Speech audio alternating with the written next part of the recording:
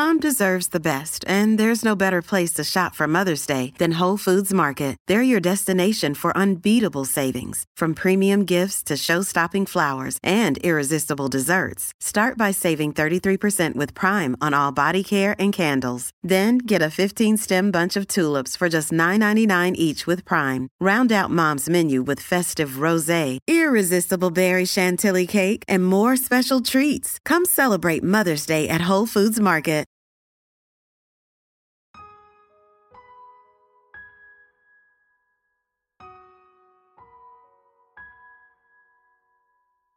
There are plenty of terrible ways to die in the world, but starvation has to be one of the worst ways to go. The average person can go without oxygen for about 5 to 10 minutes. They can go without water for 3 to 8 days. But the average person can go without food for as long as 70 days. Not that you'd ever want to live that way. It doesn't take long for things to go really bad, really fast. You see, our bodies don't work like vehicles. When a car runs out of fuel, it just stops. But when humans run out of food, the body keeps going. Only it begins to go into crisis mode and starts to reallocate resources in order to preserve itself. The body starved of food goes through a series of stages as it begins to feed on itself, starting with the fatty tissue and ending with the breakdown of the muscles when there's no more fat reserves to be had. In the final stages, people typically die from either a heart attack brought on by the severe tissue degradation or by a severe electrolyte imbalance. In September 1953, a 28-year-old stewardess from Westchester, California, named Gloria Lee began to hear voices in her head. According to Gloria, this wasn't just any voice, though. It was the voice of an alien from the planet Jupiter named JW. Apparently, Jovian residents had evolved to a state where they no longer used their vocal cords, but instead communicated telepathically. They also apparently went by their initials. English initials. I know. Just go with it. Gloria had long been fascinated by UFOs, so you can imagine how thrilled she became when she actually began hearing what she believed to be communications from a real live alien. But Gloria's excitement quickly turned to frustration when JW refused to physically show himself to her. It was one thing for her to hear JW's voice in her head, but she needed to see him in person to know that she wasn't going crazy. Things grew so strained between Gloria and her alien acquaintance that she eventually started ignoring him. Things went on like this for months, until one day, while Gloria was outside hanging laundry, JW told her to look up. Gloria didn't know what to expect. Much to her delight, she saw an enormous UFO streaking across the sky. When she later heard that other witnesses had come forward claiming to see the same object in the sky, her faith in JW was restored. Eventually, Gloria would go on to write a popular book in the UFO community called Why We Are Here by JW, a being from Jupiter, through the instrumentation of Gloria Lee. According to Gloria, the book's actual author was JW himself, who wrote it by dictating the text telepathically to her. From there, she went on the lecture circuit, captivating audiences with her stories about life with JW. She went on to found an organization called the Cosmos Research Foundation, which was devoted to spreading JW's teachings about world peace. And on September 23, 1962, JW ordered Gloria to go on a hunger strike after she approached some government officials and tried to get them to look at the blueprints for a spaceship JW had telepathically messaged to her.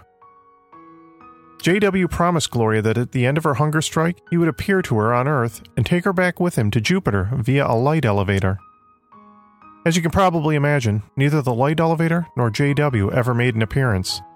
And 66 days into Gloria's hunger strike, her husband had her hospitalized for her own good. But it was too late. Gloria died in George Washington University Hospital on December 3rd. Incidentally, this wasn't the end of Gloria, though. A clairvoyant named Nada Yolanda went on to publish several books, all allegedly written by Gloria, who, according to Nada, was dictating them to her from beyond the cosmos. The story of Gloria Lee is just one such story from history about a bizarre death due to starvation. In the early 20th century, there lived a quack doctor who may have killed as many as 40 of her patients by starving them to death. And these people actually paid her for the privilege. I'm Nate Hale, and does this bikini make me look fat? and this is The Conspirators.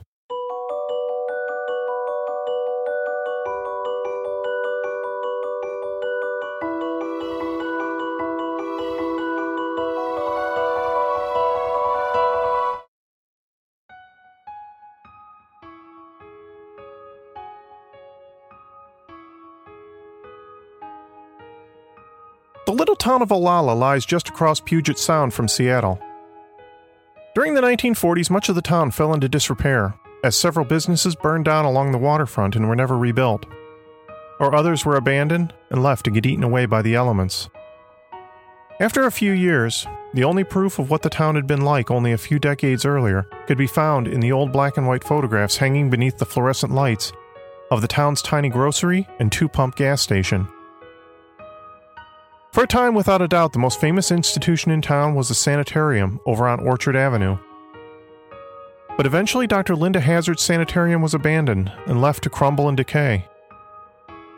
Eventually, all that would be left of the once grand building were the ankle-deep walls of the foundation and crumbling remains of a masonry incinerator on the property.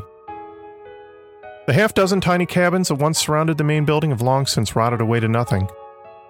The Pacific Northwest rains washed the wooden pieces away, dissolving them into the dirt. The main building, while it still stood, had been something to see. 3 stories tall, rising up over its concrete foundation, dormer windows spreading out over the broad front porch, the front opening up onto a grand foyer with a huge oak staircase. The sanitarium contained many rooms, including an elaborate kitchen, an office, and several treatment rooms. A stark white wooden archway over the circular drive announced to visitors that they had just arrived at Wilderness Heights. But over time, as word of Linda Hazard's treatment spread, a nickname caught on for the place that has stuck ever since: Starvation Heights. Linda Hazard was born Linda Laura Burfield in Carver, Minnesota. She married when she was around 18 years old and had 2 children. Although, when she was about 30 years old, she abandoned that family and moved to Washington to start life anew. She had no formal medical training, much less a medical degree, yet she still hung out her shingle and began referring to herself as a doctor.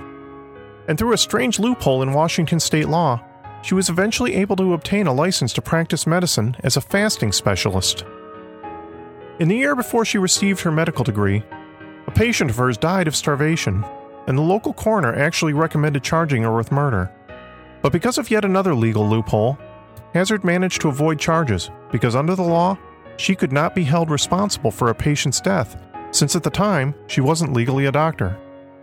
Hazard's methods weren't particularly unusual for the early 1900s. John Harvey Kellogg, the inventor of cornflakes, had gained fame and fortune after opening his own holistic sanitarium in Battle Creek, Michigan, where his treatments were focused on a regimen of nutrition, enemas, and exercise. Linda Hazard believed that food was the root of all health problems, specifically consuming too much of it. In her self-published book, Fasting for the Cure of Disease, she wrote that appetite is craving, hunger is desire, craving is never satisfied, but desire is relieved when want is supplied. Hazard believed there wasn't a physical ailment that couldn't be cured by a vigorous fast. Now, fasting by itself isn't necessarily a bad thing. Many cultures around the world prescribe periodic fasts for both health and religious reasons. But in most instances, those fasts are never meant to be taken to the extremes that Linda Hazard prescribed for her patients. Hazard's patients were denied food for extensive periods of time, far longer than most legitimate physicians would deem healthy.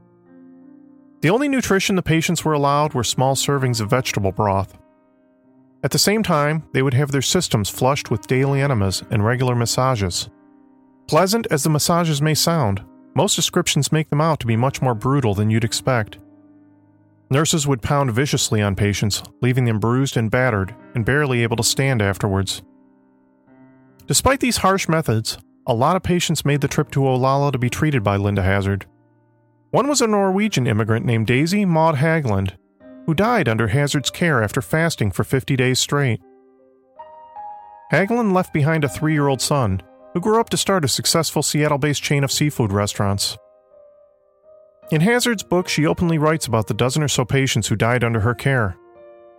Yet she made it sound like she bore no responsibility for their deaths. According to Hazard, every one of her deceased patients fell victim to the various ailments they came to her to cure. Remarkably, despite these admissions, patients kept coming to see Dr. Hazard. Sometime around 1908, a pair of wealthy British sisters named Claire and Dorothea Williamson saw an ad for Hazard's book in a newspaper while staying at the Empress Hotel in Victoria, British Columbia. Though neither one of these ladies were seriously ill, they both believed they suffered from a variety of minor ailments that needed mending. Dorothea, better known as Dora, complained of having swelling glands and rheumatic pains, while Claire had once been told that she had what was described as a dropped uterus. They were the orphan daughters of a well-to-do British Army officer, and it appears they liked to spend their fortune on a variety of alternative medicines and cures. When they learned about Hazard's Institute of Natural Therapeutics in Olalla, they packed up their things and headed to Washington. The Institute's countryside setting appealed to the sisters almost as much as the prospect of the natural treatments did. They imagined a life of riding horses through grassy fields, of leisurely strolls through the gardens, and of healthy broths made from the freshest vegetables. But when the women got to Seattle in February of 1911, Dr. Hazard informed them that the Institute wasn't ready to receive patients yet. So instead, she set them up in an apartment on Capitol Hill and began feeding them broth made from canned tomatoes. They were only allowed 2 small servings per day. Then each of the sisters would receive an enema in the bathtub that would last for hours. After the sisters became too weak to get in and out of the tub on their own, the doctor put in place some canvas supports to help them when they fainted. By the time the Olalla Institute was open for business 2 months later, each of the sisters weighed about 70 pounds. People who saw them worried openly about their skeletal appearance. Their family would have worried too, if only they'd known. But the girls had a history of their family disapproving of their holistic treatments they sought out, so they told no one of what they were doing. The first clue that something might be going terribly wrong was in a strange, nonsensical cable that was sent to their childhood nurse, Margaret Conway, in Australia. Conway was disturbed by the bizarre message, and she immediately bought a ticket for the next boat to the Pacific Northwest. When Margaret Conway ship docked in Vancouver, she was met by Dr. Hazard's husband, Samuel Hazard. Samuel was a former Army lieutenant who had once served jail time for bigamy while he was married to Linda. He had also been kicked out of the Army for misappropriation of government funds. Samuel gave Margaret some devastating news as they rode together to their hotel. Claire was dead. Dr. Hazard's explanation for Claire's death was much the same as the sort of explanation she gave for all the other people who died under her care. It wasn't her fault, of course. No, in the case of Claire, Dr. Hazard said that certain drugs the girl had received while still in childhood had shrunk her internal organs and caused cirrhosis of the liver. Sadly, even the beautiful treatment, as Dr. Hazard called it, wasn't enough to save poor Claire. Although Margaret Conway wasn't trained as a doctor, it was obvious something was terribly wrong when she got a look at Claire's embalmed body on display at the Butterworth mortuary. She didn't look like Claire at all. The bone structure, the hands, the hair, none of it looked like the girl she knew. Conway was further horrified when she got a look at Dora, the surviving sister. She weighed only about 50 pounds at that point, and it was painful for her to sit down because of the way her bones protruded. But despite Margaret begging her to leave Olalla with her, Dora refused. Things got worse once it was revealed that Dr. Hazard had managed to get herself appointed the executor of Claire's estate, as well as Dora's legal guardian. Somehow, Dr. Hazard had actually convinced Dora to sign over her power of attorney to her husband, Samuel. The Hazards even helped themselves to Claire's clothes and valuables. They took an estimated $6,000 in diamonds, sapphires, and other precious stones. Margaret was appalled when she received a report from Dr. Hazard about Dora's condition, while the doctor was actually wearing one of Claire's robes. Margaret implored Dr. Hazard to let Dora leave with her, but the doctor refused. Margaret felt helpless. She'd spent a lifetime as a servant to other people, and Dr. Hazard had a commanding way about her. In fact, some people openly speculated about the source of Dr. Hazard's booming voice and almost hypnotic stare. It was known that the doctor had an interest in spirituality and the occult, and some people openly wondered if she wasn't casting some sort of spell on her patients to force them to starve themselves to death. It wasn't until one of the sisters' uncles, a man named John Herbert, arrived in Portland, Oregon, before Dr. Hazard finally allowed Dora to leave. He paid the doctor nearly $1,000, negotiated down from their original demand of $2,000, to allow Dora to be removed from the institute. Herbert brought in the assistance of Lucien Agassiz, the British vice consul in Tacoma, Washington, to help him in his legal battle against Dr. Hazard. Although the state of Washington was already aware of Dr. Hazard's methods and reputation, it wasn't until the British consul began putting political pressure on the situation that any action was taken.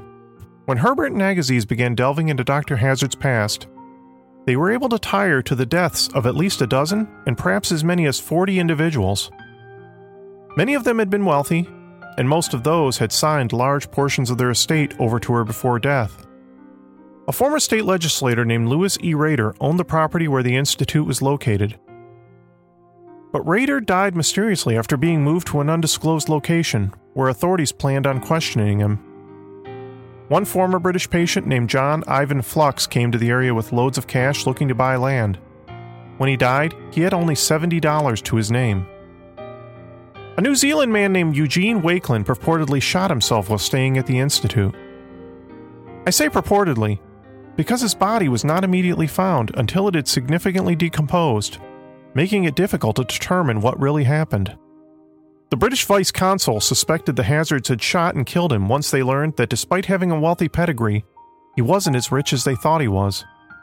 Once again, Dr. Hazard had gotten herself named as the administrator of his estate, and she then drained what little there was of his accounts dry.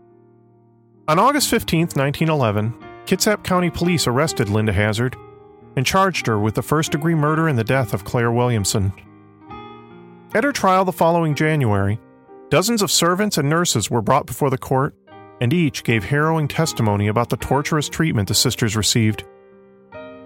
They told stories about the violent massages that caused them to cry out in pain, about the hours-long enemas they endured, and the scalding baths they were given.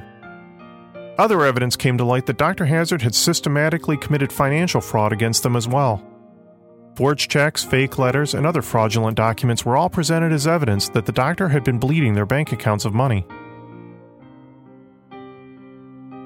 A rumor surfaced that Dr. Hazard had colluded with the local mortuary to swap Claire's body with a healthier-looking one so that no one would see how badly she'd been starved. Dr. Hazard flatly refused to take any responsibility for the girl's death. In her book, she wrote, "Death in the fast never results from deprivation of food, but is the inevitable consequence of vitality sapped to the last degree by organic imperfection." What she was really saying was that fasting couldn't cause you to starve to death. It was always the fault of some other physical problem that was going to kill you anyway that did it.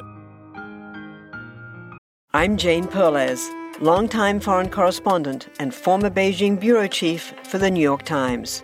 I've been a foreign correspondent in lots of places: Somalia, Indonesia, Pakistan, but nowhere as important to the world as China. I mean, China is not dropping anti-democratic paratroopers into Montana. But of course, we did see things like the weather balloon/spy balloon riveting the whole country for a week. This is Face Off, an 8-part series in which we'll take you behind the scenes to key moments in the tumultuous U.S.-China relationship. We'll speak with a diplomat, a spy, a tech reporter, a U.S. admiral, even Yo-Yo Ma. Plus, my pal and noted China historian Rana Mitter joins the conversation. We'll look at what's driving the two nations apart and explore whether anything can help bring them back together. Face Off launches April 9th. The doctor saw her trial as an attack on her personally, as a successful businesswoman, as well as an attack on her holistic methods by the established medical profession. Several other members of the natural healing community came to her defense, including Dr. Henry S. Tanner, a New York physician and fasting advocate who claimed to have once gone without food for 40 days. Dr. Hazard compared her fasting work to that which was performed by spiritual leaders all the way up to and including Jesus Christ. In her book, she pointed out that the ancient Greeks thought that evil spirits could enter through the mouth while eating. Cotton Mather said that fasting was an effective method to combat the influence of Satan during the Salem witch trials. Moses, John the Baptist, and Pythagoras all promoted the spiritual power of fasting. It's true that Dr. Hazard wasn't the only doctor of her era promoting fasting for health. There was, of course, the aforementioned Dr. Tanner. In the late 19th century, a doctor named Edward Dewey published a book called The True Science of Living, in which he pointed towards food being the cause of all disease. A former patient of Dr. Dewey's named Charles Haskell declared himself miraculously cured of disease by fasting. He went on to write his own book about his miracle cure. Even the well-known author Upton Sinclair once published a non-fiction book called The Fasting Cure. But in 1911, the jury didn't look kindly on Dr. Hazard and her methods. They only deliberated for a short time before they came back with a verdict of manslaughter. She was sentenced to hard labor in Walla Walla Penitentiary, and her medical license was revoked. She served 2 years in prison, during which time she fasted for extended periods to prove her cure worked. She spent her time in prison arguing numerous appeals, claiming her trial had been unfair. The governor eventually pardoned her with the promise that she would leave the state and never return. When she was released, she fought unsuccessfully to have her medical license reinstated on the grounds that the pardon should have reversed the revocation of her license. The court didn't see it that way, and she never got it back. She moved to New Zealand and she remained there for several years to be near a group of her supporters. In 1920, Dr. Hazard returned to Olalla to build the sanitarium she always wanted. But the structure burned down in 1935. 3 years later, Hazard, now in her 70s, fell gravely ill. She undertook one more fast, but it didn't work to restore her health, and she died shortly after.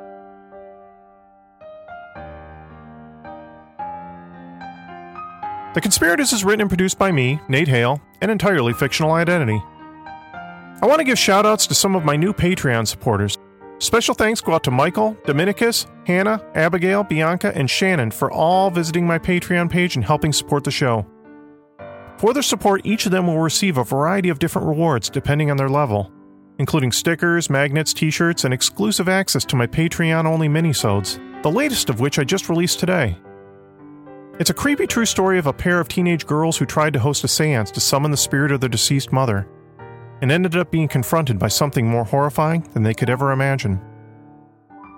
If you want to get access to my minisodes or just want to help support the show, I'll put the link to my Patreon in the show notes. You know, I've been doing the show for a full year now, and in that time, The Conspirators has grown and expanded, more than I ever expected when I started.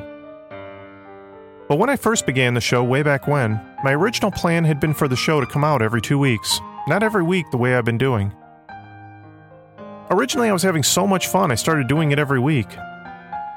The show is still a load of fun to produce, and I really love bringing it to you as well as getting your feedback. Your constant support has been a huge boost in pushing me forward week after week. That being said, after a lot of contemplation on my part, I've decided I need to return to my original plan and begin putting the show out every 2 weeks. I hope this won't be too big of a disappointment to some of you, but I'm still a one-man operation here. With the constant juggling of my day job, home, and family obligations, as well as the writing, recording, and editing of the show, I want to ensure that I'm giving you the absolute best podcast that I can do. I'd also like to be able to start doing some new things as well, like doing longer episodes, and perhaps even some multi-part stories. With the new production schedule, I'm hoping to be able to provide this to you. That being said, I'm still going to be providing extra minisodes over on Patreon every month, as well as other special bonuses yet to come. You can look forward to my next regular episode on Monday, July 17th. I hope you'll join me. As for other news, if you happen to live in Michigan and are going to be in the area, I'm going to be attending my very first live meetup next Saturday, July 8th at Doc's Sports Retreat in Livonia. I'll be there from 2 to 5 p.m. As a matter of fact, not only will I be there, but so will the amazing Nina Instead of the Already Gone podcast, as well as Justin and Aaron of one of my very favorite podcasts, Generation Y. It's going to be a great opportunity to meet and hang out with some really great podcast fans and hosts. If you're in the area, I hope you can join us. If you can't attend but still want to support the show, I hope you'll take the time to subscribe and rate us on iTunes. We're also available on Stitcher, the Google Play Store, and our website, theconspiratorspodcast.com. Thanks again, and we'll be back in 2 weeks.